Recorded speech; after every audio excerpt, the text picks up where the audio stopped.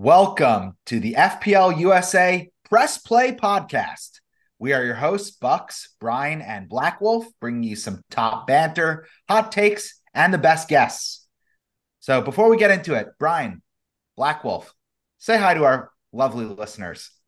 It's good to be here after an abysmal game week. I need some therapy. I need a nice leather couch to vent on, and hopefully you guys who are on Green Arrows can lift my spirits because this weekend was a disaster. Absolutely fucking shambolic, but it is what it is, and the show must go on.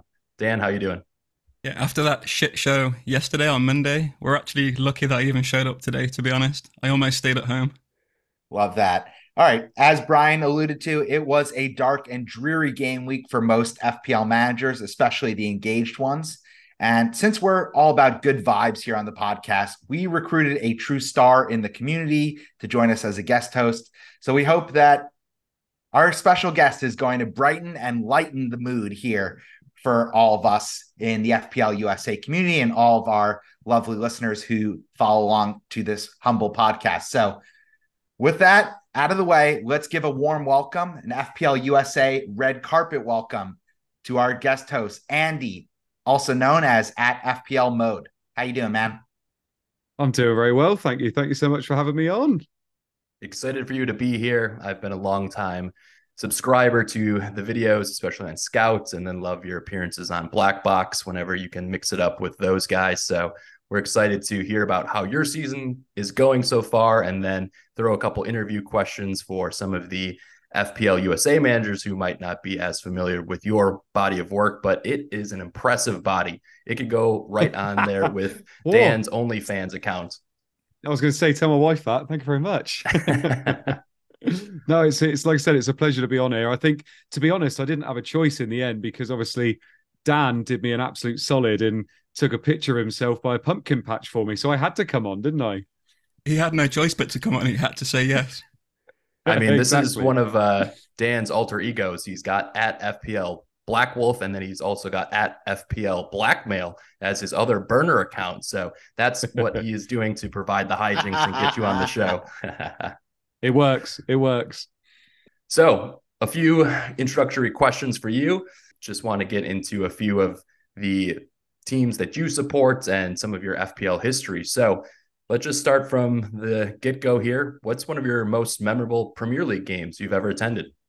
I'm not going to lie. I'm from down south of England, so I don't get to go to a lot of Premier League games. I'm a Man United fan, so I've been to watch Man United a few times. I went to watch them. Probably my most memorable game was the first game I watched, which was when we won 3-2, and I was about 10.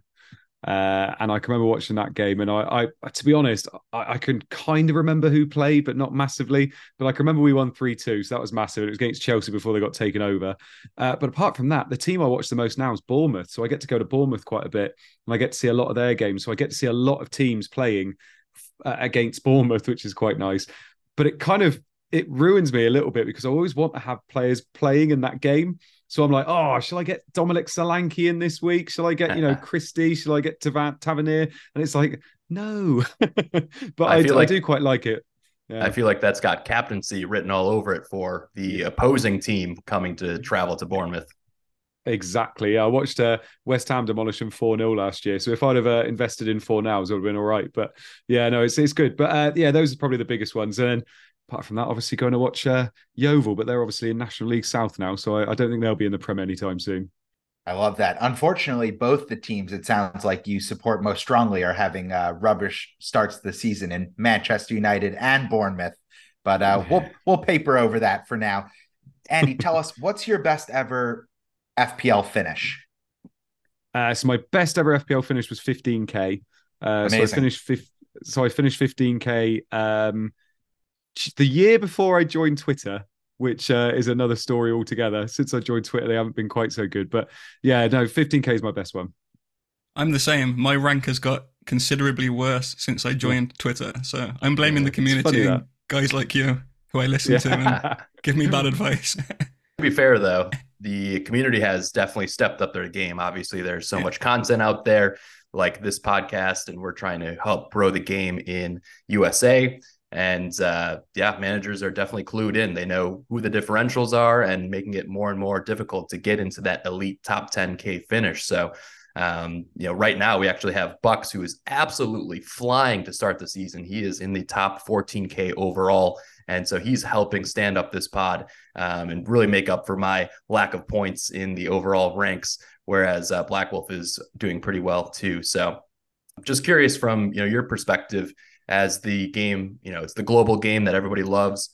What are your thoughts on the game growing in America and how many more untapped players that we might have as the years roll on here? Yeah, do you know what? Because I play an awful lot of NFL fantasy. Like, I absolutely love NFL fantasy. I'm in so many leagues, dynasty leagues, and all that kind of stuff. And I think wow, the biggest difference and the biggest thing that I've noticed is the league is the season is just so long compared to NFL. And like NFL, obviously, it's over within kind of 16 weeks, especially fantasy, obviously, because it doesn't go in the playoffs.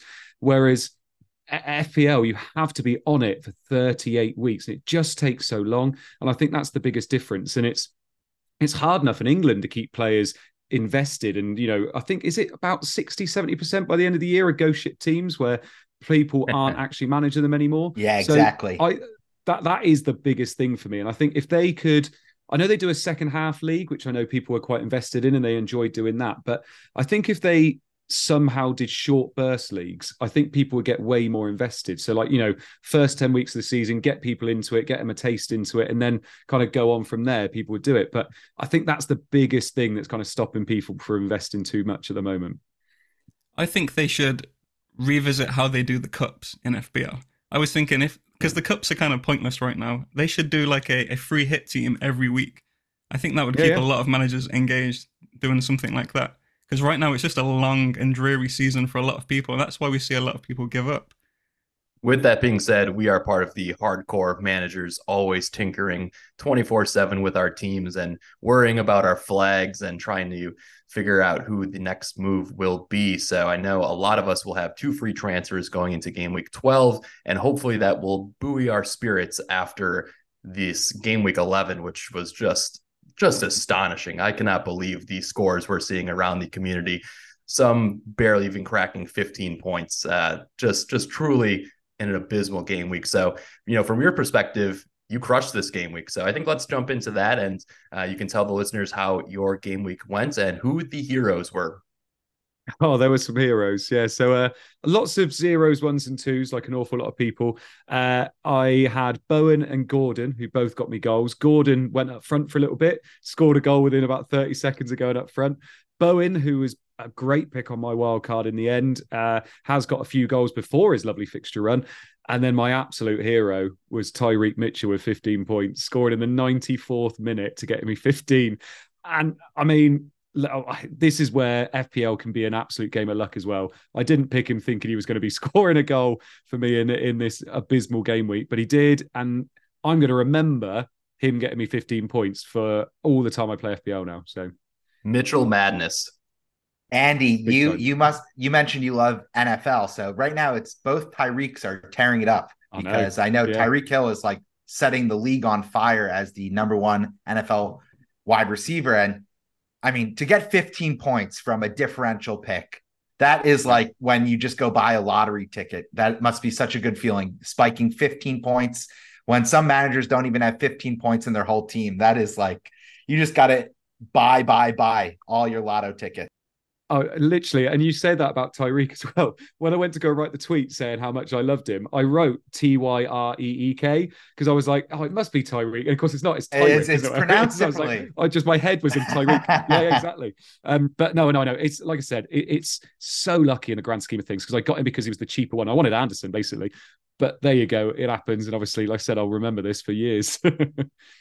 Especially when everyone else is having a shitty game week, to get a 15-pointer, which outscored one of your friendly co-hosts, managers, as he's one of the good guys in the community. He ended up on 11 points. So just to have one player outscore a whole team is truly incredible. I know, big time. And it made me think an awful lot. There was a poll that went out not that long ago saying how Would you rather have 40 points when everybody else has 20, or would you rather have 90 when everybody else has 80? Everybody goes for the 90, thinking that's the better thing. But obviously, you'd much rather have 20 more points than the average, wouldn't you? So I was very, very happy to get 41 points this week. Yeah, it's all relative, really. If you're getting 20 points more than everyone else, even if it's a low-scoring game week, you've got to be happy. I'm sure it was a green arrow for you. Yeah, so 300k it was, so I'm up to 500k now. Lovely, lovely. All right, let's pass it over to Bucks, who also had a very high score. And like I said before, he is flying. This guy should own his own airlines. He is into the top 14K. So, Bucks, where does your plane take off from, and where is it going to land this season?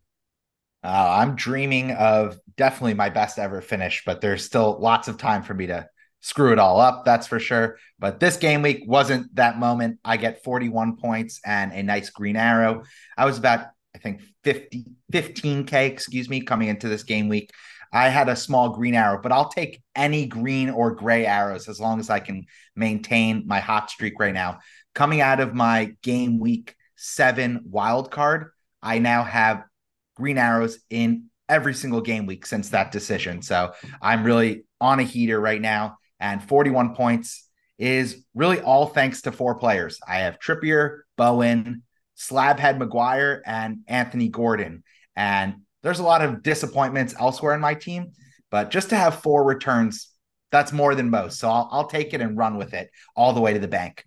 Man, it pains me to fucking give you a golf clap every single week because anything you touch is turning to gold. I mean, even bringing in McGuire to free up funds a couple weeks ago, and then you start him this week, 7 points in a low scoring game week, just massive, especially with that 4.2 million pound price tag. So well done to you, Bucks. Let's kick it over to recap Black Wolf's pending green arrow that turned into a red after the U-Doggy just shit show. So Dan, floor is yours. Yeah, I was super happy on Sunday night going into Monday on 30 points. Thinking, oh, I'm guaranteed a green arrow here because everyone else was on like 10, 11, 12. And I had Udogi to play and Madison to play. And I stupidly put out a tweet saying, oh, I have differential Udogi. I'm going to get a green arrow. Who's hoping for a mega haul like me? And then, of course, he gets a -4. And Madison comes off injured for a 1 point. So I finished that game on a -3 and go down to 27 points, which netted me a 50k red arrow. So just what a shit show yesterday was. Dan, that was an all-time Brian Chin jinx moment right there. He loves doing that, like in the 80th minute while we're on a bet together. He's like, "Oh, I'm already spending this money on takeout," and then 2 minutes later, won't you know, the other team scores and blows the bet to smithereens. That's what you did with your tweet. That was the exact equivalent on X. I'm still getting replies as we're speaking from people saying, "Does he know yet? Don't check the score." I was like, "Yes, I know. Twist the knife. I watched the game live." Jesus. And that game was just utter chaos. I can't believe that's how we wrapped up this game week. It was very fitting to have such a crazy VAR-ridden game to end a very tough game week for a lot of FPL managers. And then, looking forward, I just want to put this game week behind me. I'm going to end this as the low man on the totem pole. Once again, 25 points. I have Gahey with 5 and Matoma with 6. And that is surrounded by a sea of blanks. So very fortunate to even get those Matoma points. With that being said, there were some Gordon luck across the community in terms of getting his goal. And I think Mbumo also maybe had a own goal forced for points. So I'll take the Matoma points, but pretty bad. And I wildcarded game week 10 and 2 small gray dots. So very, very depressing at the moment. So you guys will have to bring me out of the abyss, the deep, dark abyss. The Kraken has got a hold of me, and I cannot seem to escape from these red arrows. Maybe you're trapped under the amazing British bodies that we have on this podcast, just trying to get up for air, but there's just such a great man meat that's holding you down, something like that. Wow, man meat. That's a new one for the pod. We haven't had that phrase uttered yet. So let's go now to the average score this week, which was 32 points. Wow, I'm below the average by quite a margin. So is Dan, but you two are soaring above that. So well done. let's just give some of our listeners some solace about what happened this game week. I know this was an extremely triggering game week and a really difficult one for many managers.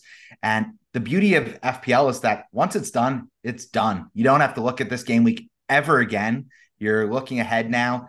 Start picking your team for game week 12 and just move on. Hug someone you love, watch a show you love, make a meal you love, go for a walk. Don't dwell on this hobby when it's going bad. When it's going good, sure, bathe in it, soak it in. But when it's going shit, just log off. That's my best advice here. I'm not in the pits right now. That's more my co-host Brian. But again, don't let this FPL game put you on tilt. It's not worth it. Bucks, you didn't mention one of the other vices, which is alcohol. I was going to just fill up my bathtub with some bourbon and just drown myself in it, but I was able to stomach it and get into this next game week. So I'm thankful for that. And yeah, like you said, we're going to put this one behind us.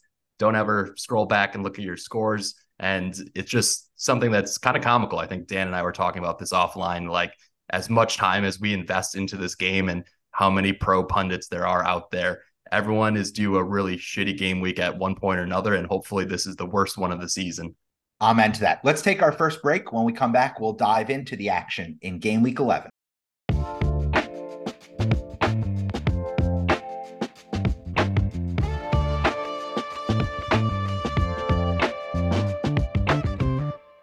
And we're back.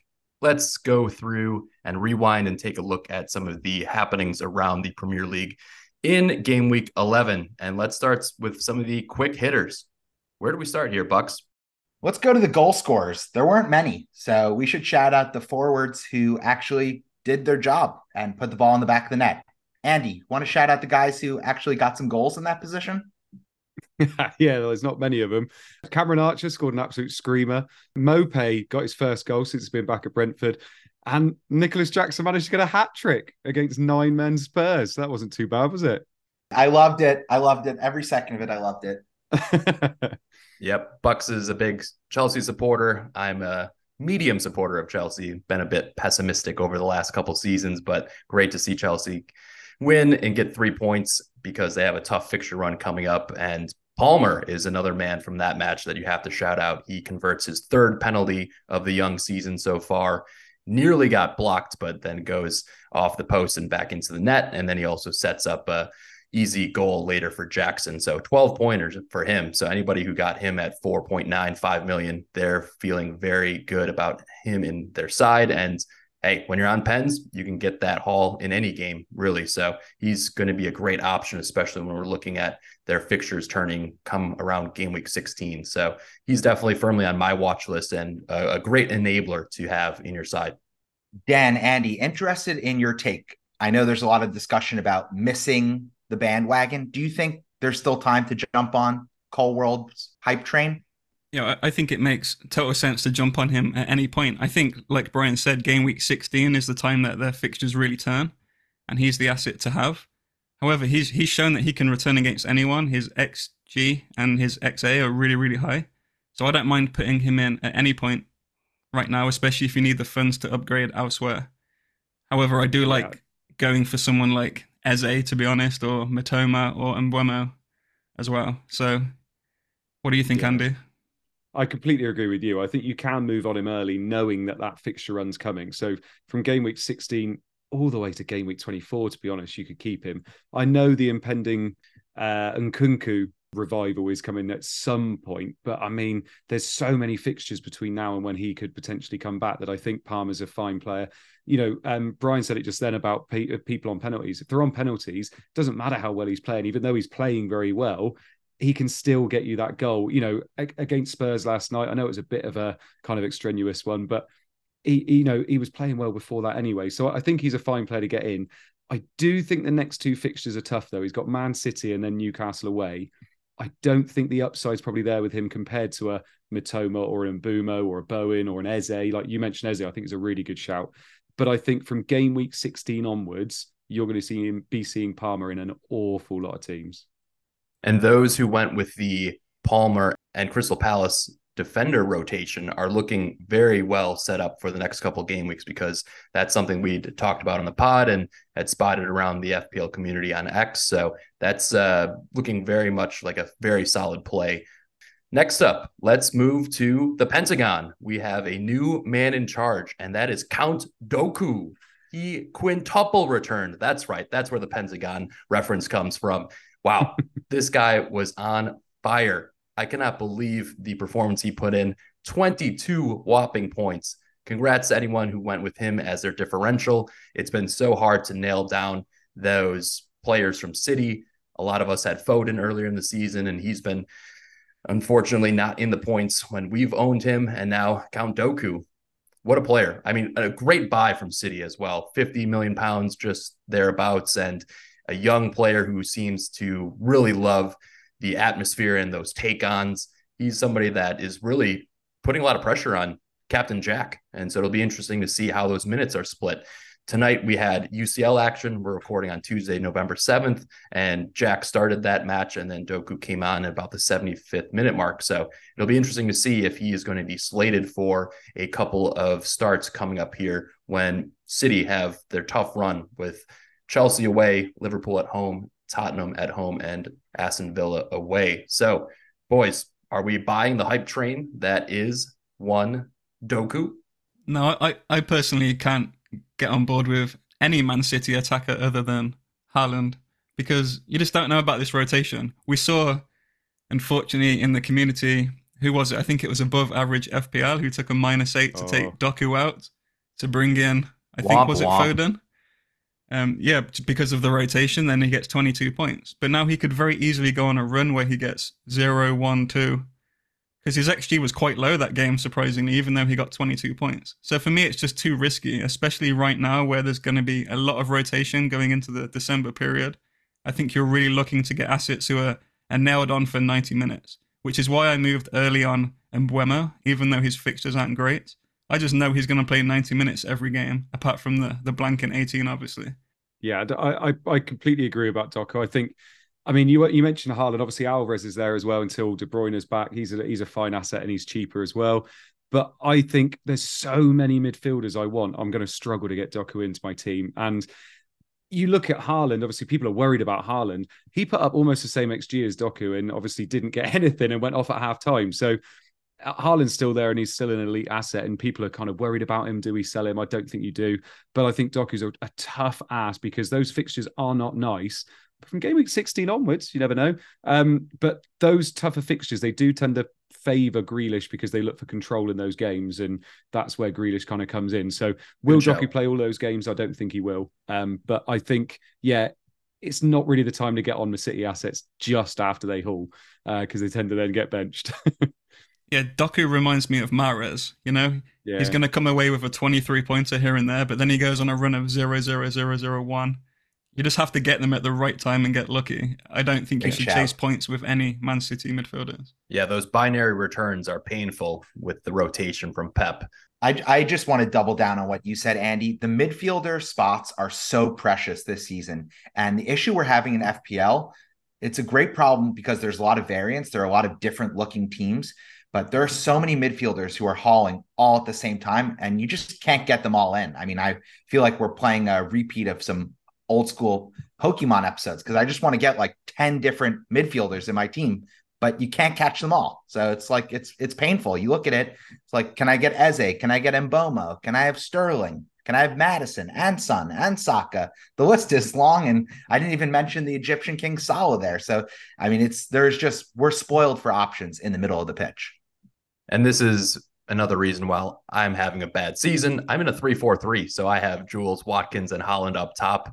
That has not gone well on my game week 10 wild card, especially with all these other midfielders popping off. And then Alvarez, I can't believe the variance there. 6-1 and Jules and Haaland, no returns. That is crazy. I mean, I wonder how many times you run that simulation out of 100 and those guys end up with 0 returns, maybe 3. And we got one of those this week. Painful, just utterly painful. We should say that we now know that Holland is fit, that was some Pep shithousery on the weekend. He started in the Champions League. He had a penalty kick, which he took brilliantly, and then he had a screamer from outside the box. So he was on a brace. It was against a lesser opponent, but he should be fully good to go for that match at Stamford Bridge on the weekend. And yeah, it's going to be scary days for Nolan managers once again. Pivoting to the other teams at the top of the table, there was a hand of God for Luis Diaz. He comes in and saves the day for the Reds, but only a 1-1 draw for them versus the Lutonians. So I think the thing here to call out is maybe we should be revising our thinking in terms of attacking the Luton home fixtures that they have, because they've been putting a shift in front of their home teams and their home supporters at a decent clip. But away from home, that's definitely where you might want to target some of those matches. So what did you guys see in this one in terms of FPL? Because Mo did not do the business. And I think, frankly, anybody who captained Holland really got away with one, because if Mo would have gone off for 20 plus points in the captaincy department, we all would have been having much different game weeks. Yeah, I think this was the start of people realizing this was going to be a really bad game week when City didn't do what we expected, then Liverpool didn't do what we expected, and Villa didn't do what we expected, and then Spurs as well. This was an interesting one. I still think Luton are there to be targeted, and I think you're completely right. I think away from home, they're a lot worse than they are at home. I don't think they're quite as bad as Sheffield United and Burnley. I think Luton have a lot more fight in them at the moment, but I still think you target them personally. But you are right. Away from home, teams seem to be struggling at Kenilworth Road a little bit. I think that's maybe because the atmosphere is very different there as well. But I think the other big thing about this game that a lot of people, a player that people have really invested in is Tsimikas as well. Tsimikas obviously didn't start the game. Joe Gomez was preferred at left back. That hurt a lot of people because some people were hoping for bench points where if he didn't come on, but obviously did come on anyway. But I think if you invested in Tsimikas early on, which a few of us did, you were expecting that there were going to be these games where he didn't play. He's not Robertson. He's not going to play every single game, but he's still, I think, a fine player to have. The thing that does worry me about these kind of players is that a lot of people are investing in these cheap defenders that some people have got Maguire, Tsimikas. They might now go from Dan Burn to someone else. All of a sudden, they got 4 or 5 players that in a couple of weeks' time, they're not going to be in their team. So I think people just have to be a little bit wary when they're making these transfers that, hang on, I could be setting myself up for a little bit of a fail here at some point. Completely agree on that point, but I still think Tsimikas' first choice. I think this was a tactical benching. And regarding the Luton home fixture, I think this is totally a hindsight conversation. I mean, watching the game, Liverpool were so dominant. On a different day, they easily score 3 goals in the first half. I mean, I think this is total hindsight merchantry on the conversation about Luton home being a fixture to avoid. Liverpool still threw up just under 3 XG from an advanced stats. They were at 2.86. So, I mean, they were definitely the better team. They definitely had the better chances, but we should just congratulate Luton because they were very pragmatic. They played really, really hard. And yeah, I think there's something special about an environment that's so clearly not Premier League level that to be able, imagine if you're a Luton fan and you're in the stadium to draw against one of the best teams ever in Premier League history. I mean, that's like Andy going to see Yeovil and they beat Man City in the FA Cup. I mean, you dream about moments like that.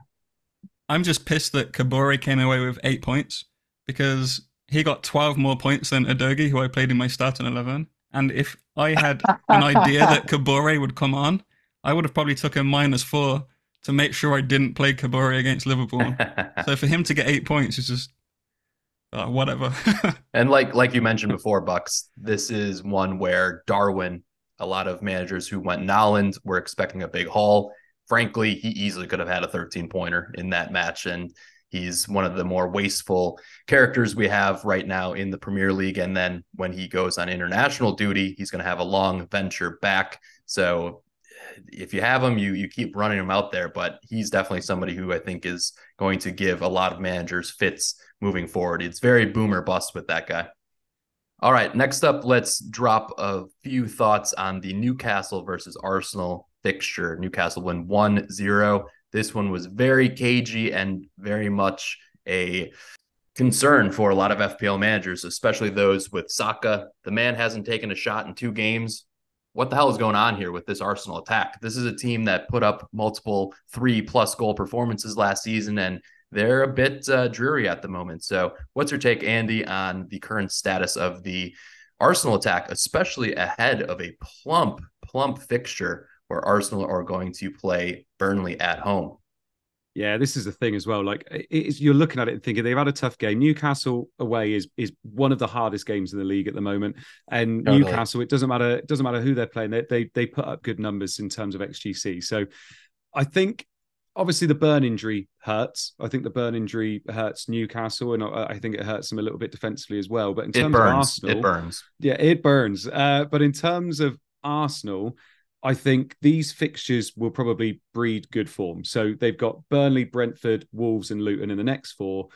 Saka still is my priority. I think Saka with the penalty taker as well. We've mentioned penalty takers already. I think you have to kind of look at someone like him. I think a defender in this run is also good. I do think attacking wise, though, they might start to maybe struggle to create a little bit. Odegaard, there's something going on with him at the moment. He's got a little bit of a niggling injury. It doesn't sound like he's going to be back anytime soon, or at least not in the next couple of weeks. I think that does hurt them quite a lot. I think Nketiah's was a good shout a couple of weeks ago, but he's quite limited. And I think also for this team, although the fixtures are nice, I think I'm just happy having maybe one attacker, which is Saka.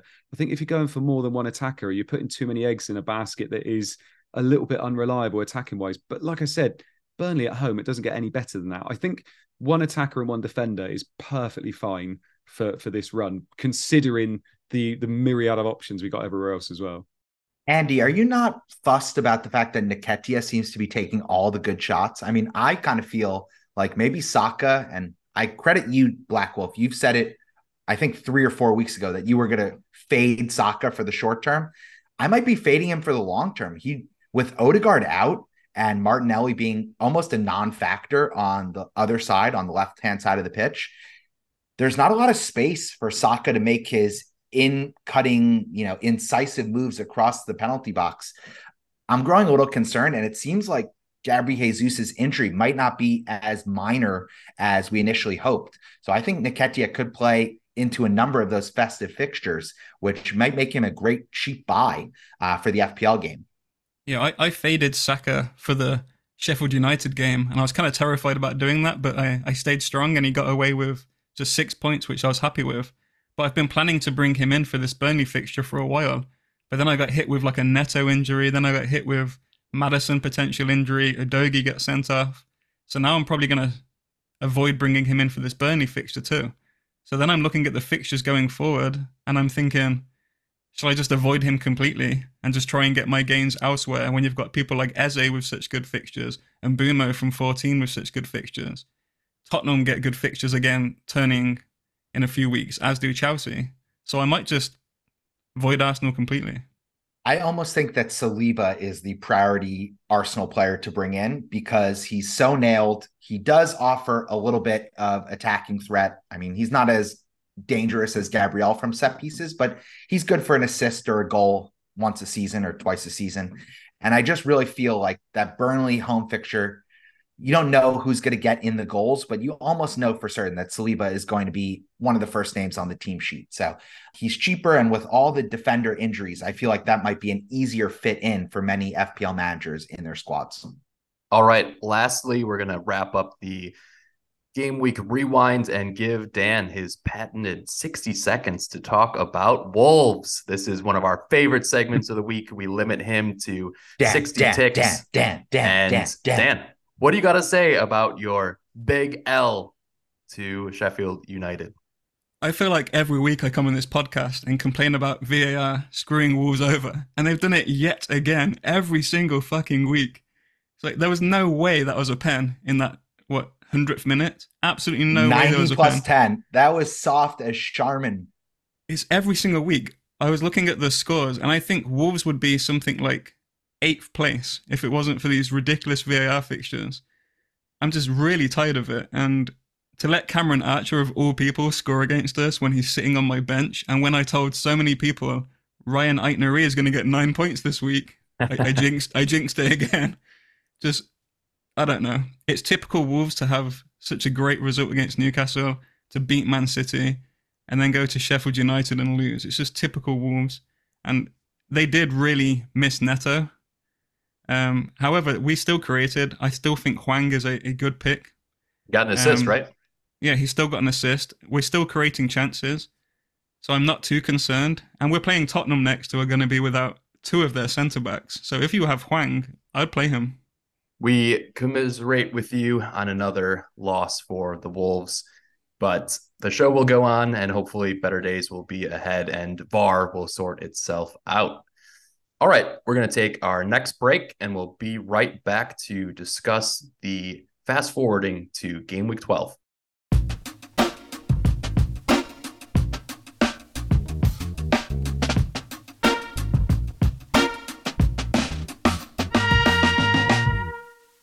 And we're back. Let's fast forward to look ahead to the action in game week 12.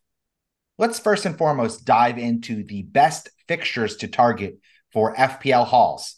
And we should just caution that we all expected there was going to be a number of triple-digit scores going into game week 11. So this is surely not science. This is more of a vibe. Yeah, FC vibes we need to come through this week for all of us. And I think when we're looking again, we mentioned the Burnley at Arsenal matchup. That's going to be a big one for potential hauls. And then, wow, some of these other fixtures, it's kind of hard to pick out who to grab from Brighton, who hosts Sheffield United. So I think let's just talk about Brighton's form overall. They've been looking very shaky, and especially with European action, I'm not sure who's going to get the points each and every game week. So Matoma looks like the highest X-Mins guy, but I am tempted a little bit by Ferguson as a potential punt with this Sheffield United fixture. So what do you guys think here in terms of potential points for the Seagulls? Yeah, I think you hit the nail on the head there with Matoma. I think he's the one you go for if you want that kind of consistent starter, and he's their creator, he's their master dribbler, isn't he? So he's the one that's probably going to be getting the assists and the goals. I think Ferguson's a great shout. I would really love to be able to go with Ferguson, but it's just so hard to predict when he's going to start. And that's the problem with him. If you know he's 100% going to start over these next 2 to 5 weeks, I think he's such a lovely little player that you can get in. I prefer him over Nketiah, for instance, but again, he's a tough one to go with. Very interesting. Yeah, Pedro's the other one. Obviously, he's so cheap and he's on penalties, but he doesn't start games at the moment, and it's so tough to get there. But I mean, everybody's saying, well, he's bound to start this one against Sheffield United, but God knows whether he does, to be perfectly honest. So yeah, it's really tough going there. I think there is a little bit to say that maybe you could go with a defender. I think a lot of people are hoping Estupiñán's going to be back, but we've got no guarantees going to be. So someone like Dunk, we were just saying there that, he's going to play every game. He's got 3 lovely home fixtures with Sheffield United, Brentford and Burnley in the next 5. You could go with someone like him because you just know he's going to play every game in those next 5. And how many defenders can you say that about? So you could go one of those ways. The only thing I will say is they haven't got the clean sheet all season. So you're probably hoping for an attacker return there as well.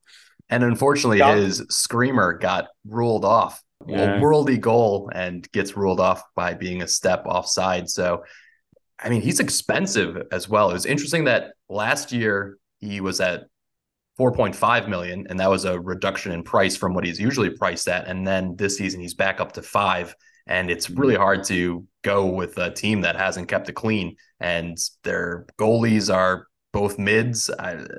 I'm not sure where to go with this Seagulls team, and I know a lot of us have taken an affinity towards the team, but their form is not great right now. They haven't scored multiple goals in a Premier League match in a couple, and kind of puts me off of them. So I'm happy to own Matoma, but I don't know where else you go with this side.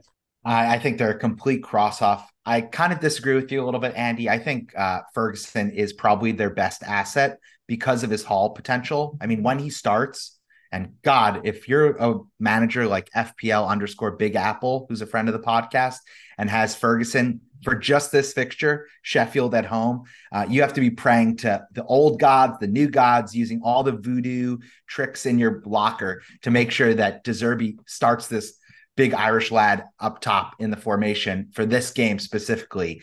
I just think Matoma is playing very far wide, and he's not showing that he's hauling. He's getting maybe an assist, maybe a goal. And otherwise, I think he's been relatively quiet all season. Right now, I know we made predictions at the beginning of the season. Brighton are one of the disappointments of the season because they are not coping with the extra fixtures well at all. I think they're a little asleep at the wheel at the moment. All right, another match to target. Let's talk about Newcastle at Bournemouth. I think we all happily roll out our defenders for Newcastle. But with that being said, the injuries are racking up for them as well. Burn hurt his spine. I mean, who knows how long he's going to be out for. And then they also lost 2-0 to Dortmund today in Champions League. So I have Jamal Lascelles on my wild card.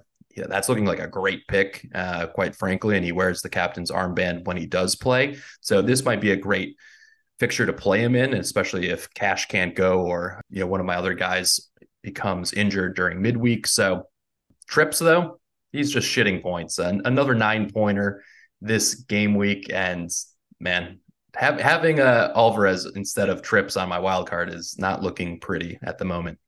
We saw in the Champions League today that Callum Wilson came off with what looked like a tight hamstring. So it looks like for this game we're going to have both Wilson and Isaac both out, which likely means Anthony Gordon is going to play up front. So for owners of him, they're going to be licking their lips for this fixture. I'm kind of annoyed that I took him out for Neto a few weeks ago, because in hindsight, obviously that was bad, but I was going for this Sheffield United fixture that never happened. But yeah, in terms of the defense, I kept my eyes today on Livramento, who looked really, really good today.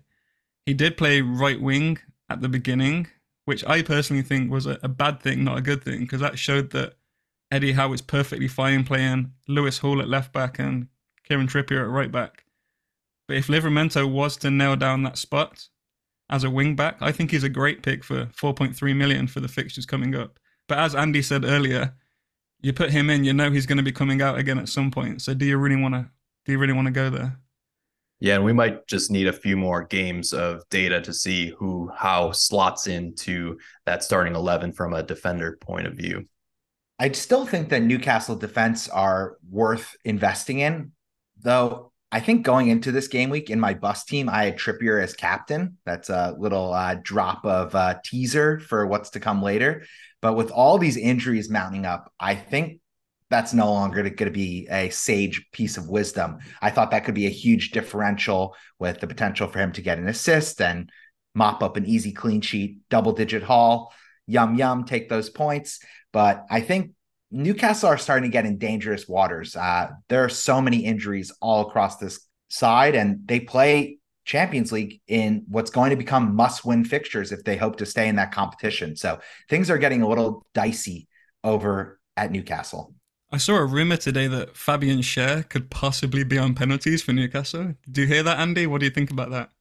Oh, God. I mean, he's got a kick on him, hasn't he, to be fair to him. Like, he could take a shot, but yeah, I'd be surprised. Surely there's someone else. Like I'd expect someone like Bruno G to maybe step up before he does, but I'd be surprised. I mean, we've been waiting for about 5 years for Edison to take a pen for City, true. So I don't know whether Schär will be there. But Schär, if you've got the money, he is the pick if you want that kind of definite player that's going to be playing every game, isn't he?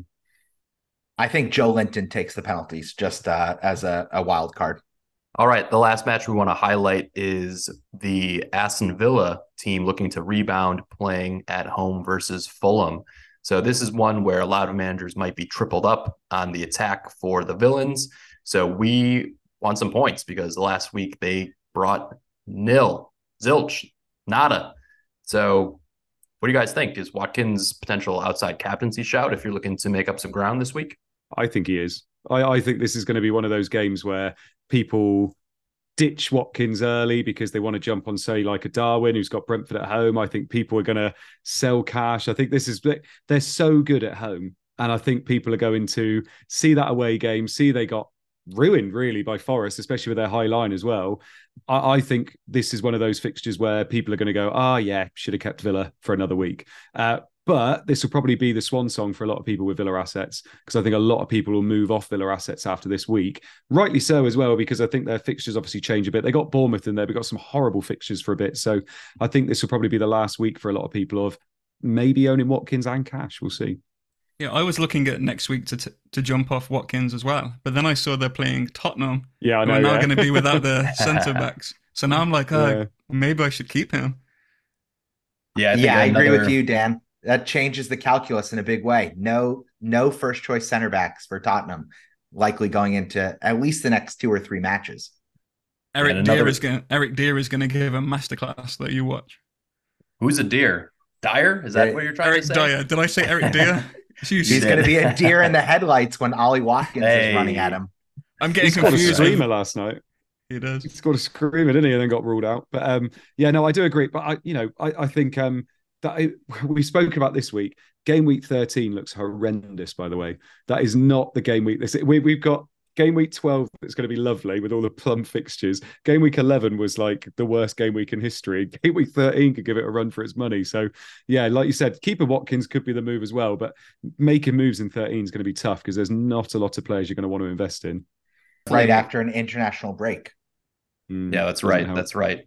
And I'm definitely eyeing up a potential swap to somebody like Darwin come game week, I think 15, where Liverpool are going to play Sheffield United and then Villa play home versus City. So that could be a possible switch, but there aren't that many forwards that are really giving you a lot of confidence week in and week out. So it might be an interesting move for managers to bump up one of their midfielders instead and divest a little bit outside of those attackers. So let's take our next break here and come back with community questions. We'll be right back.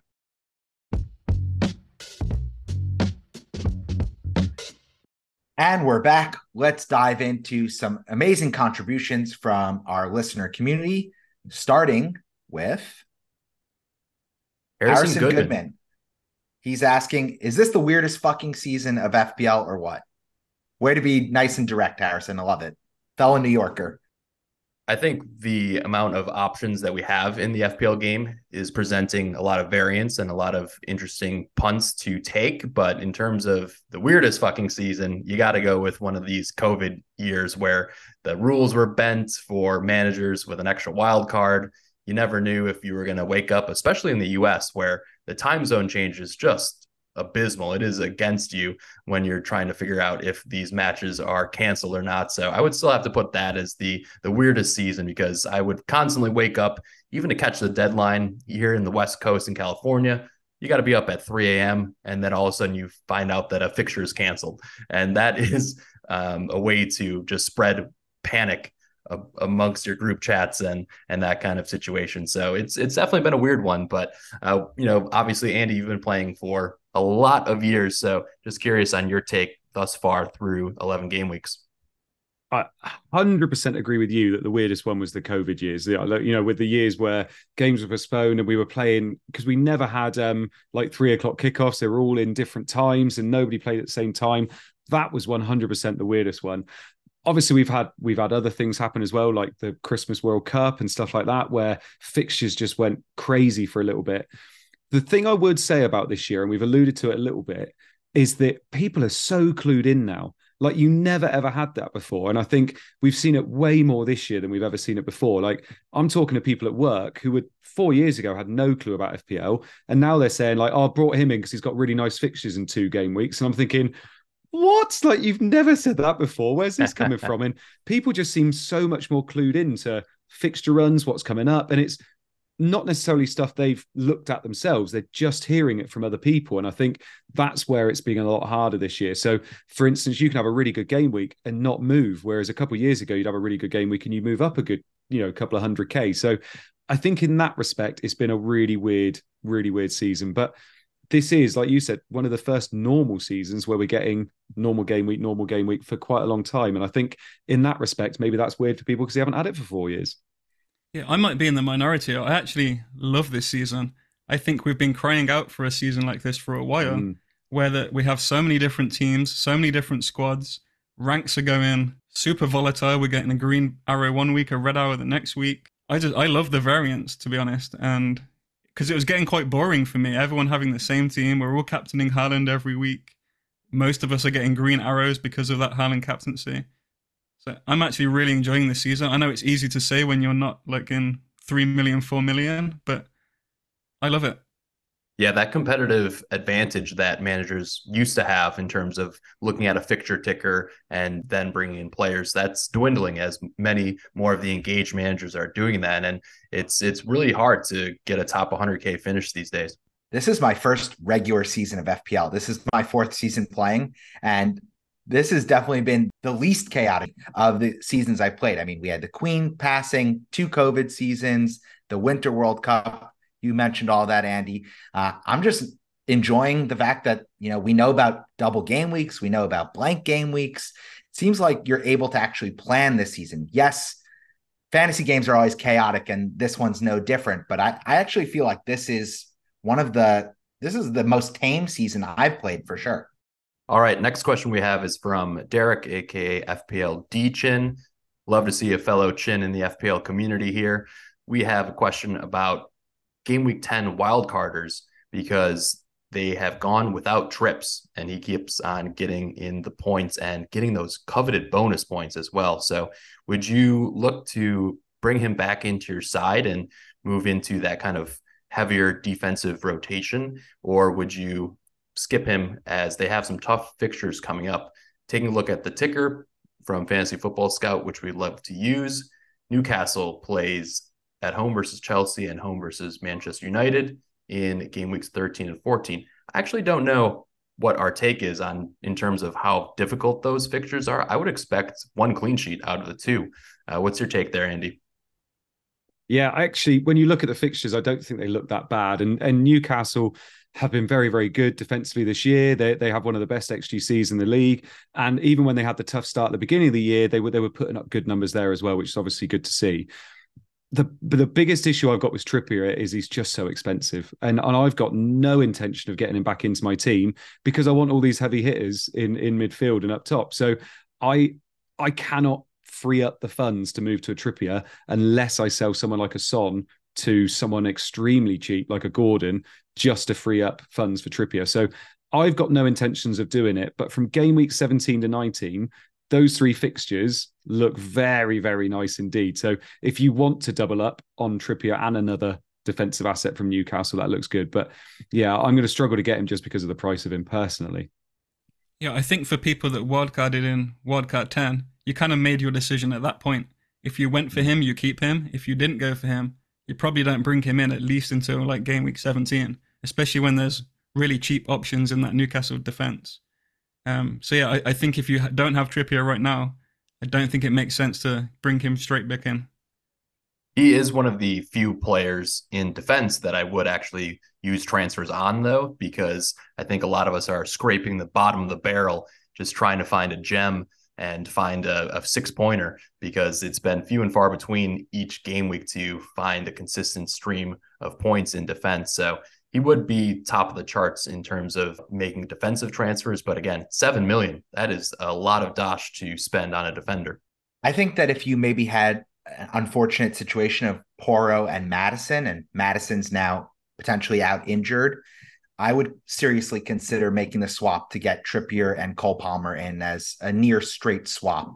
I think Trippier is that important. And Andy, you mentioned it, and I totally agree. I think right now the Newcastle hard fixtures are at home, and St. James Park, when you have to run uphill for half the match, is a huge cheat code for the Gordies. And yeah, they're injured, but I still think Trippier is one of those players who's really hard to cover with kind of his lesser alternative. He just offers so much, and he's such a bonus point magnet that you're going to be sweating if they're on a clean sheet, just knowing that he's falling into 3 points, even on a bad day. Yeah, and going somebody like Lascelles at 4 million, that saves you cash that you can then put into your attack. So I would maybe look at that if you're really keen on making a defensive transfer. Even going from Burn this week to Lascelles, I think is a play that is going to pay off for the next 6+ game weeks, because we don't have any news on Botman, and no news is bad news, quite frankly. And his lack of availability is just up in the air. So that's just something that you can consider if you're looking to make a defensive transfer potentially. All right, next up, we have a question from at FPL Conte. This one is directed at our guest. He wants to know, who is the best Andy in the FPL community and why? So this one, teeing you up. Are you going to toot your own horn, or are you going to pass it on to Slippers? Oh, it's got to be slippers, hasn't it? No, I mean, Let's Talk's ridiculous. The content he puts out on a daily basis is just unbelievable. His finishes are second to none for however many years he's been playing, and the content's lovely. I mean, I'm pretty sure he streamed on his wedding day, which I would never He have did. gotten away with. Exactly. His So, partner is a saint. yeah, exactly. Or non-existent. It could be one of the two. I don't know. So it's yeah, we haven't so seen her it's on a stream yet, so we're Yeah, not is it sure a if Monte Teo exactly. situation? Oh my god. So yeah, obviously you've got to go with him. I think I responded to this tweet saying I'd put myself in the top 20. I think I'm in the top 20. I think I could get, I'd be in the Premier League. I'd be top 20 in England, but I'll see after that. I don't know. definitely nowhere near getting relegated in that top 20, Yeah. Andy. So we do Thank appreciate that and love to shine some light on our guest host. Let's talk about FPL Conte's serious FPL question, which he's going a little Bucks wild here. He's feeling himself. He wants to know if we rate a potential Newcastle defensive triple up. My word. I don't rate it. If they still had Botman fit, if they had Burn fit, then I would potentially consider it. But now those guys are injured. I think there's value elsewhere. Yeah, this isn't prime Man City where you could have maybe Ederson, Cancelo, and Stones or Diaz in the back and triple up on defense. It's just too many eggs in one basket, as we've said before. But there are some good picks in the Newcastle side. So having at least one defender makes a lot of sense no matter their fixture run. Let's keep it moving. Let's go to Connor, aka at FPL Hunt. He's asking, would you guys still be interested in Gabriel or Zinchenko with the potential rotation at Arsenal? If not, who's maybe your preferred cheapy defender? And then that's another question from FPL Barrister. He wants to know if we should keep the faith in Gabriel or if he's somebody who's going to be rotated more often than not. So let's go to Andy and your take on the Arsenal defense, which quite frankly looks better than the fucking attack. So is a double up potentially in the cards? Well, I think Buck said it earlier about if you wanted a nailed defender, then Saliba's the way you go. Like there's no doubt that Saliba's going to be playing all these games in the next 4, which is the plum fixtures. I do think Gabriel's fine, but again, we've mentioned already before that if you've got Gabriel and he doesn't play, and you've also got Livramento, you've got Simicast, like you're looking at potentially a week where you get completely shafted. I do like Palace defenders. There's a certain left back who's done quite well recently. Oh yeah, who's that, Andy? Yeah, I don't know if I've heard of him. Tell us. Can't remember. So he's obviously good. The one thing I will also say about Arsenal, a few people are saying about Raya. You've got to remember as well that Raya won't play in game week 13 because he's playing against Brentford, so he cannot play in that game. So if you're looking at getting him, you can play him against Burnley, play him against Wolves, but make sure you have a backup for him if you are going to go that way. I think I'd go Saliba if I wanted security. But to be honest, the rest of them, they've all got rotation worries. And obviously White is a little bit more expensive than that as well. He's done well this year, but he's a little bit more expensive. I wouldn't be going Zinchenko. And Gabriel, I personally think Gabriel's fine. But yeah, there is always that potential that you could miss a game. I would stick on Gabriel, but I told you this, Brian, and I know your team name is Lost in the Zinni. My preference is Tomiyasu. I think he's actually the best upside pick. And I think soon enough, he will be first choice over Zinchenko in that left back. So that's not a pick for this game week, but that's someone to nail on your watch list for a couple more game weeks. And I also just think that Raya could lose his job. I mean, the fact that he can't play in that game week 13 could be a huge opportunity for Ramsdale to kind of barnstormer back into the number 1 shirt. Dan and I are both making faces at this Tomiyasu pick. Let's keep him at the very bottom of the watch list. He'll come in for the odd game or two, but Arteta brought in Zinchenko. He's familiar with him from City. I just don't see him playing a ton of minutes in the Premier League. But like you said, that does spell rotation. So the cheap guy to get is still Gabriel. And if you can stretch a Saliba, I would go for that. White is just frankly too expensive. I think he's all the way up to like 5.7 million or something like that. So he's ruled out just due to his price tag at the moment. And but he probably is the one who's going to be nailed on the right fullback slot. Keeping up with the defender questions, Uzi FPL also wants to know who the best keeper to own is.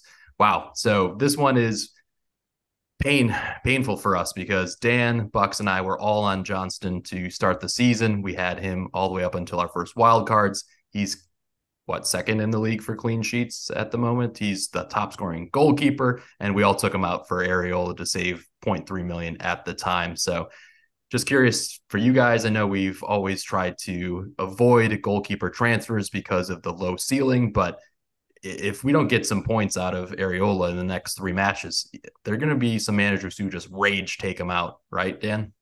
Yeah, I still think Ariella is a fine hold. I know he hasn't been getting the points, but considering his price, considering how we're trying to target all of these great assets in the outfield, I would not waste a transfer on taking out Areola. I mean, he could very well get a penalty save in the coming weeks, get 15 points, and all of a sudden he's made up for all of those ones and zeros that he's got. So I'm not a fan of taking out a keeper unless you absolutely have to. I know it's a little bit of a concern for people who have Turner, for example, and someone like Raya, as Andy said. So in that case, it might be worth upgrading Turner if you need him to play. But other than that, nah, not for me. I think Johnston is the pick if you're having a pick at the moment, especially with the fixtures coming up. I do also think that Areola Leno rotation is still lovely. I completely agree with Dan where I think Areola is still a fine pick because when he doesn't keep clean sheets, he still manages to get kind of the odd 3 or 4 points, which they rack up as the season goes on. So I think Areola's fine. They got nice fixtures all the way up to game week 17 as well. And then obviously, like I said, if you want to go for someone different, Leno's not bad with quite a few nice home fixtures coming up too. So I think those would be the 3 for me.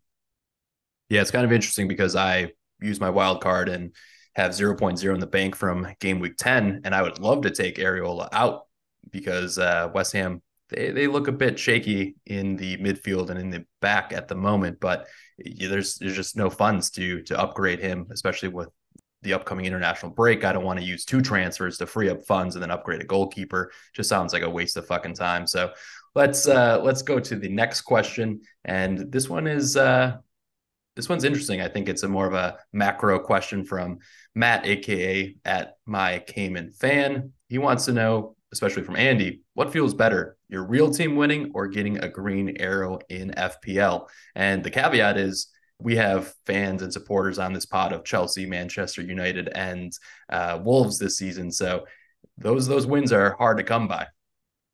Yeah, no, it's no competition. It's your real team winning. I've said it before, like Thank you. Yeah, no, it's not. Yeah, it's not even psychopaths here.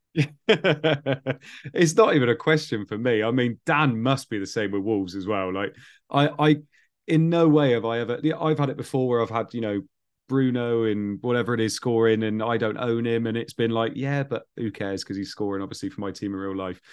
I'm going to be a United fan all my life. There'll be a time where I stop playing FPL. So yeah, no, it's always real team winning.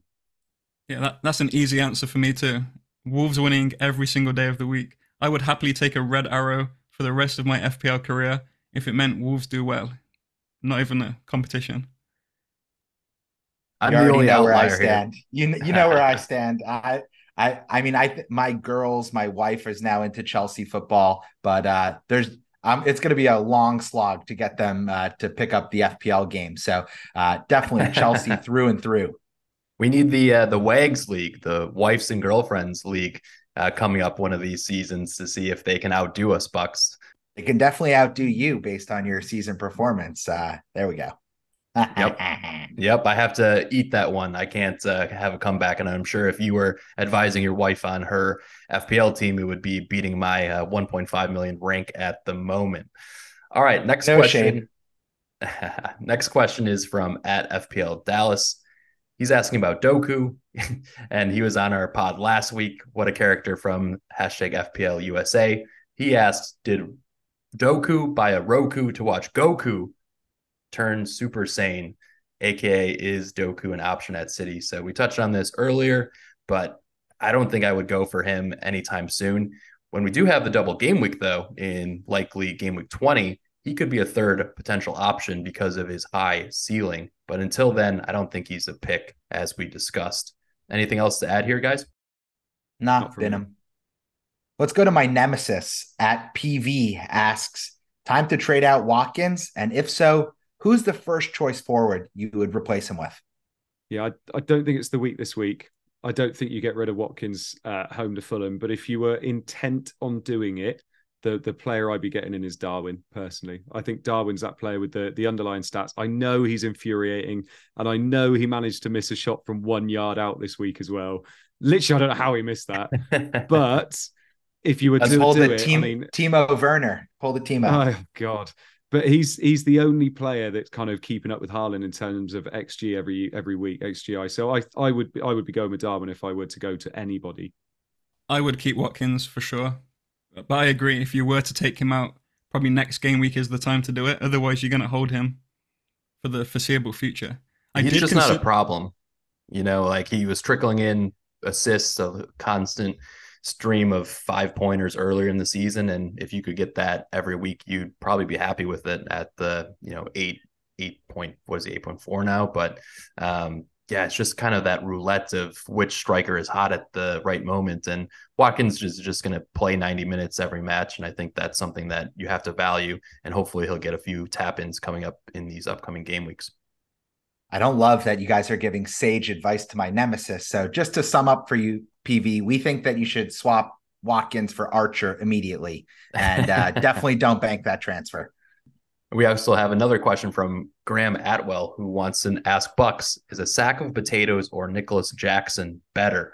So he was slandering the likes of Jackson when it was 1-0 to Spuds. And then, of course, Nicholas Jackson comes up with a hat trick, his first in a Chelsea shirt. So, he doesn't have great feet, but he still comes good every now and then. I just don't think he's an FPL option at all. So I think that's more of a question just as a dig at you, Bucks. No, I disagree. I think he's an uncut gem. And I think come game week 16, he's going to become a serious option on the FPL menu once again.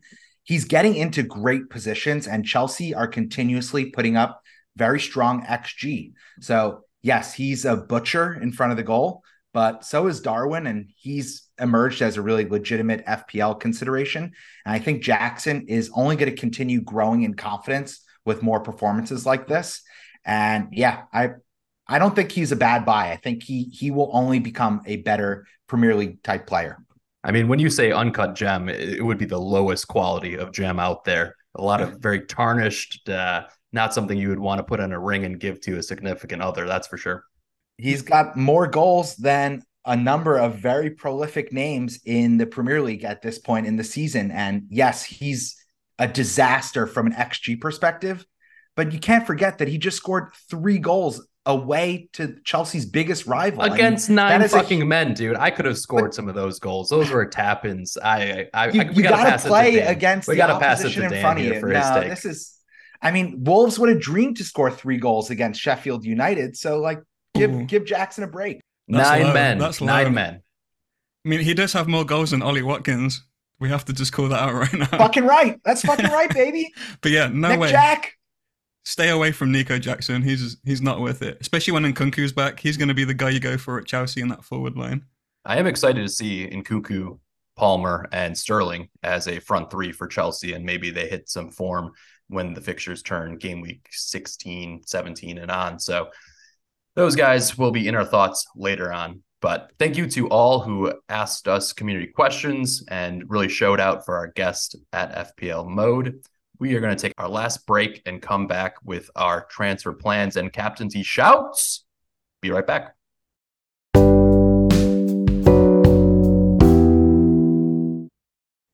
And we're back. Let's dive into transfer plans and captaincy shouts.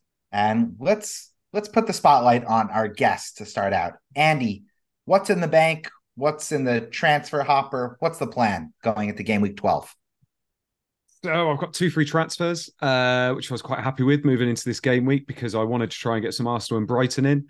I've got 0.1 in the bank, and I'm looking now at not getting any Arsenal or Brighton in, and potentially moving Burn to Lascelles or Livramento, which sounds way less exciting than getting in Nketiah or Matoma or something like that in.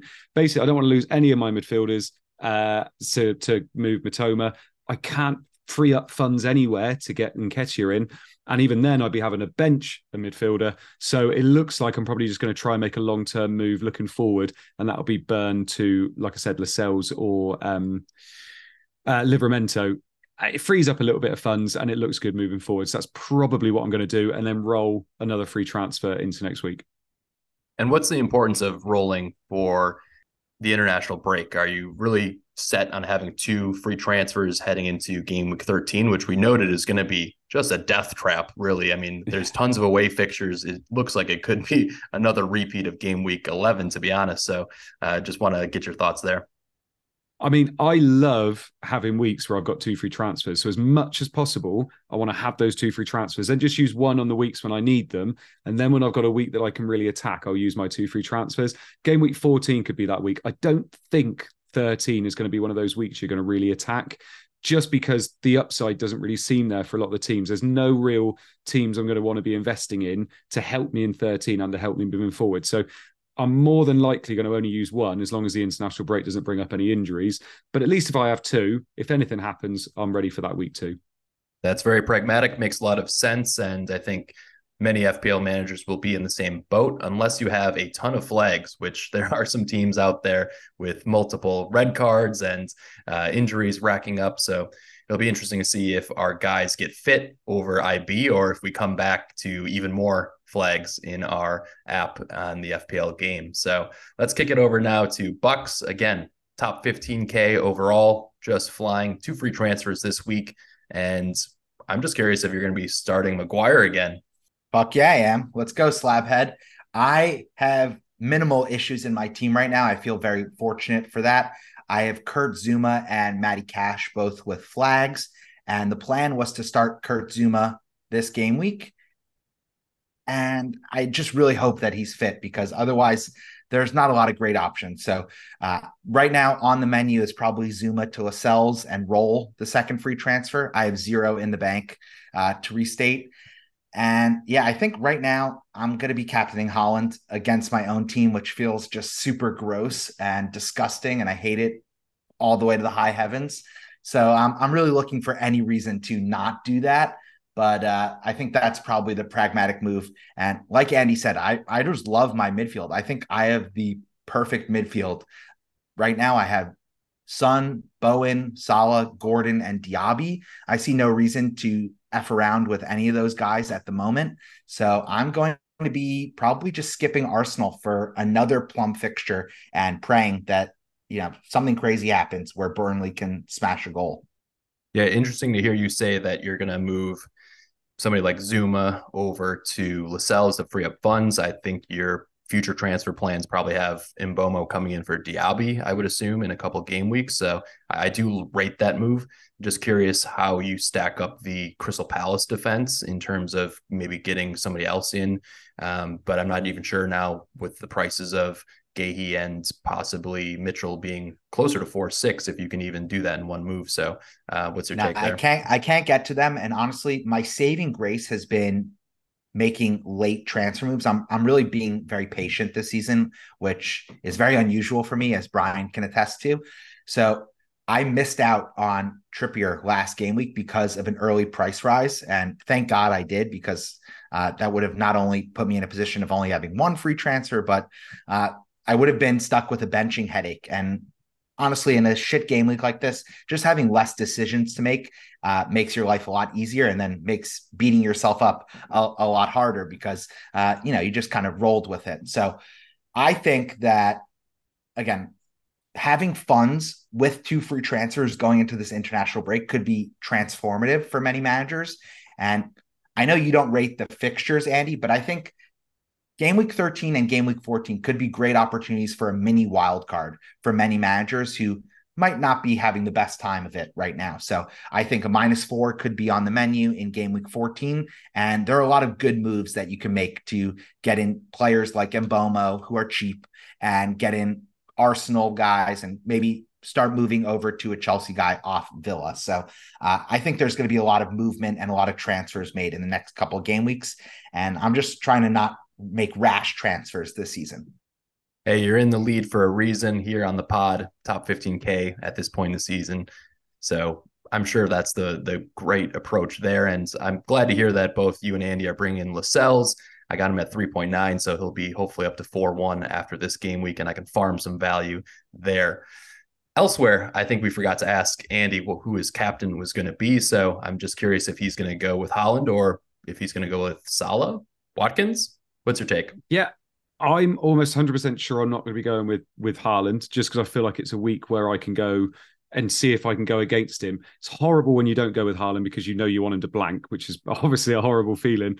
I'm either going to be going with Salah at home to Brentford, or I'm going to be going with Watkins at home to Fulham, or Saka at home to Burnley. Like, I love the fact that nobody's going to be really going for Saka, and obviously that fixture against Burnley is lovely, but the stats aren't great for the last couple of weeks. So yeah, it's going to be one of those three. At the moment, it's looking like it's going to be Salah against Brentford, and I think I'll just kind of be happy owning Saka and Watkins. But Salah looks like the pick from my team so far. You didn't mention Son. Do you have Son in your team, Andy? And is he cracking that consideration? He is in my team, yeah. So I've got Saka, Son, Salah, and Haaland that I can pick from. Personally, I would worry a little bit now because of maybe no Maddison and because their defense is so rough. The only thing is they're going to keep playing the way they're playing. They played a high line against with 9 men against Chelsea, so they're going to keep on playing like they are, exactly. But I can't ignore Burnley at home, Brentford at home, Fulham at home. It's Sheffield United at home if you've got a Brighton player. Like, those fixtures just seem a lot better than Wolves away for me. And Wolves aren't pushovers, especially at Molineux. So unless they're playing Sheffield United, obviously. But I feel like Dan is gleaming. He is gleaming to hear that his Wolves are not pushovers. Yeah. He caught a stray, though. He still caught a stray, which yeah. So I find it very hard to go with Son. I think, like I said, I'm just happy owning him in this fixture. Penalty, you never know.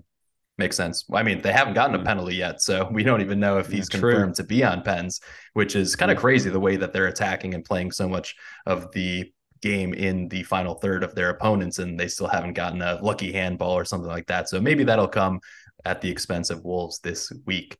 Next up, Dan, what do you got for your moves in game week 11? I'm in a really tough spot this week. I've just had so much bad luck the past couple of game weeks. I have Matty Cash, I have James Maddison, I also have Udogie, and I have Archer and Kabore on the bench, and I have one free transfer. So I'm kind of screwed. I also have Gabriel, by the way, who has every chance of getting rested again against Burnley. I'm hoping he doesn't. So I'm just going to have to wait for news, and I'm really hoping that Matty Cash and James Maddison are okay, because I would love to just take a risk and roll the transfer this week, so I also have 2 in the next game week. But it's looking like I'm not going to be able to, especially if one of Maddison and Cash are out, or if both of them are out, I might even be forced to take a -4, which just sucks. But I think my plans are either going to be roll Udogie to a Palace defender, or James Maddison to Eze. It's going to be one of those 3. And we're confident on the Eze minutes. He came on and played 30 plus, which is actually kind of rare for players who are coming back from long injuries, because they usually get that cameo of 10 minutes just to stretch the legs. But good to see him come on, and his stats have always looked very solid, even though he wasn't returning in FPL earlier in the season. And he did set up that Mitchell goal for Mr. Andy North. So that's an interesting shout there. His stats are so good. He's on penalties. He's cheap. I think his minutes are secure because they really need him in that attack. They're woeful right now without him. And I really like his fixtures the next 3-4 game weeks. And then after that, he's an easy move to Cole Palmer for me. So I am looking at that transfer. However, if Maddison is fit, obviously I'm not going to make it. I'm just waiting for news this week, and I'm hoping I get lucky, because otherwise I'm probably going to be on a -4, and Bucks is going to be flying ahead of me even more. I mean, I think Cash and Maddison are going to be fine, to be honest. I think Cash had a shoulder knock, like it wasn't like it was dislocated or anything, so I would expect him to be a good option versus the likes of Fulham in this upcoming week. And then Maddison, I mean, this guy always picks up dings and knocks. He gets a scan and then he's boom right back in playing 90 minutes. So I think he'll probably be fine. And part of him coming off seemed to be game state as well. Obviously Spurs were down a man, so I think you'll probably be in a decent slot with him. Exactly. Postecoglou said after the game that he took him off because he was getting knocked about a lot. The game state was horrible. There was challenges flying everywhere. So it was more of a let's make sure he doesn't get a serious injury. Let's take him off. So I'm hoping it's not serious, and I think he will play Wolves. So, I might be okay, but I have all my fingers crossed because I really want to go into next game week with 2 free transfers. Dan, I want to know who your captain is, but I also want to just offer you some guidance. I think making the transfer for Udogie 1 game week late is the move because he's going to blank this fixture and then he's going to be alongside such bums in that defense. And the fixtures really turn for Spurs. So Classic Chelsea fan calling Yeah, all but this. here's the thing though, right? Because I would be benching him most game weeks anyway. However, I would play him at home to West Ham. And then Spurs' fixtures turn again, at which point I would be quite happy to own him. So unless I'm forced to take him out, I'm quite happy to just let him rot on my bench for a while.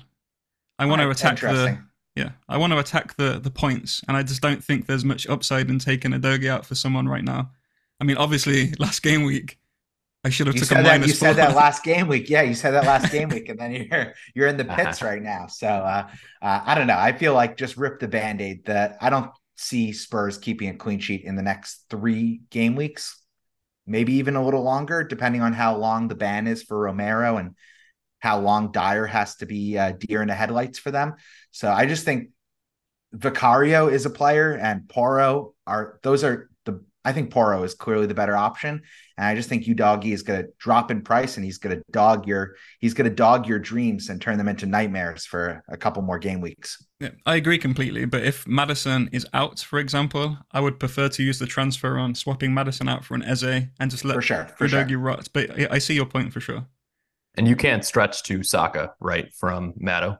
No, I have 0 in the bank. So I'm going to go into next game week potentially on a -4 and also without Saka and also without Son.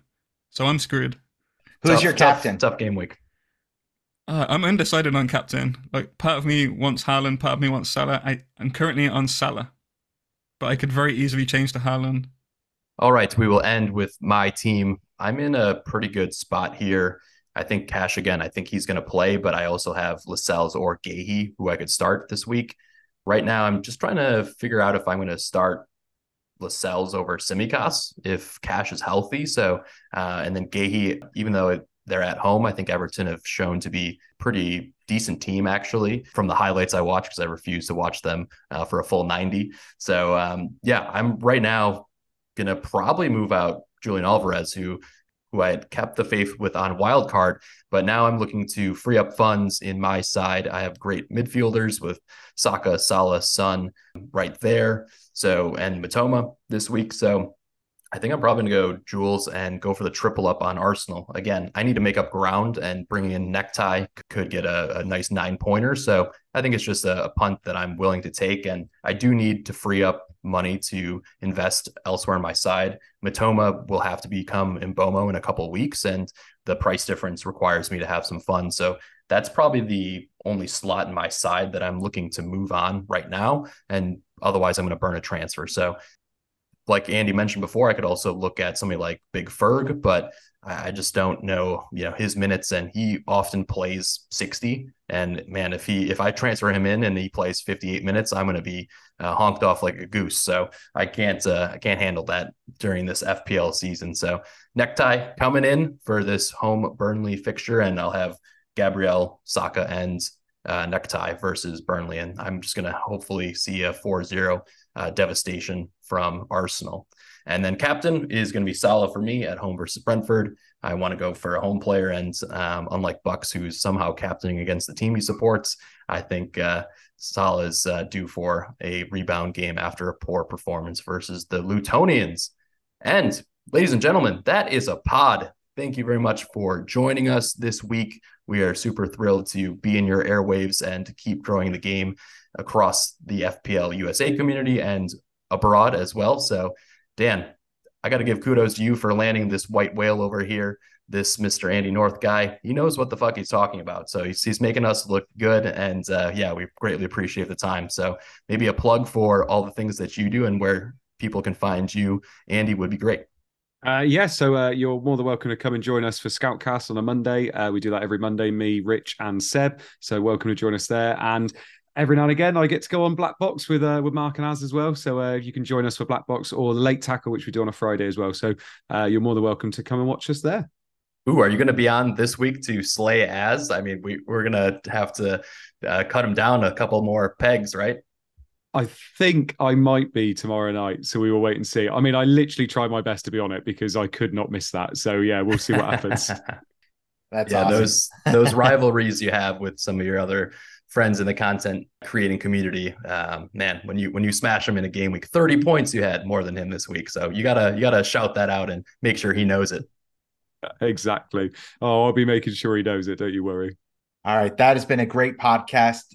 As Brian said, we are the FPL USA Press Play podcast. You can find us on social, whatever platform you prefer. And I'm at FPL USA Bucks.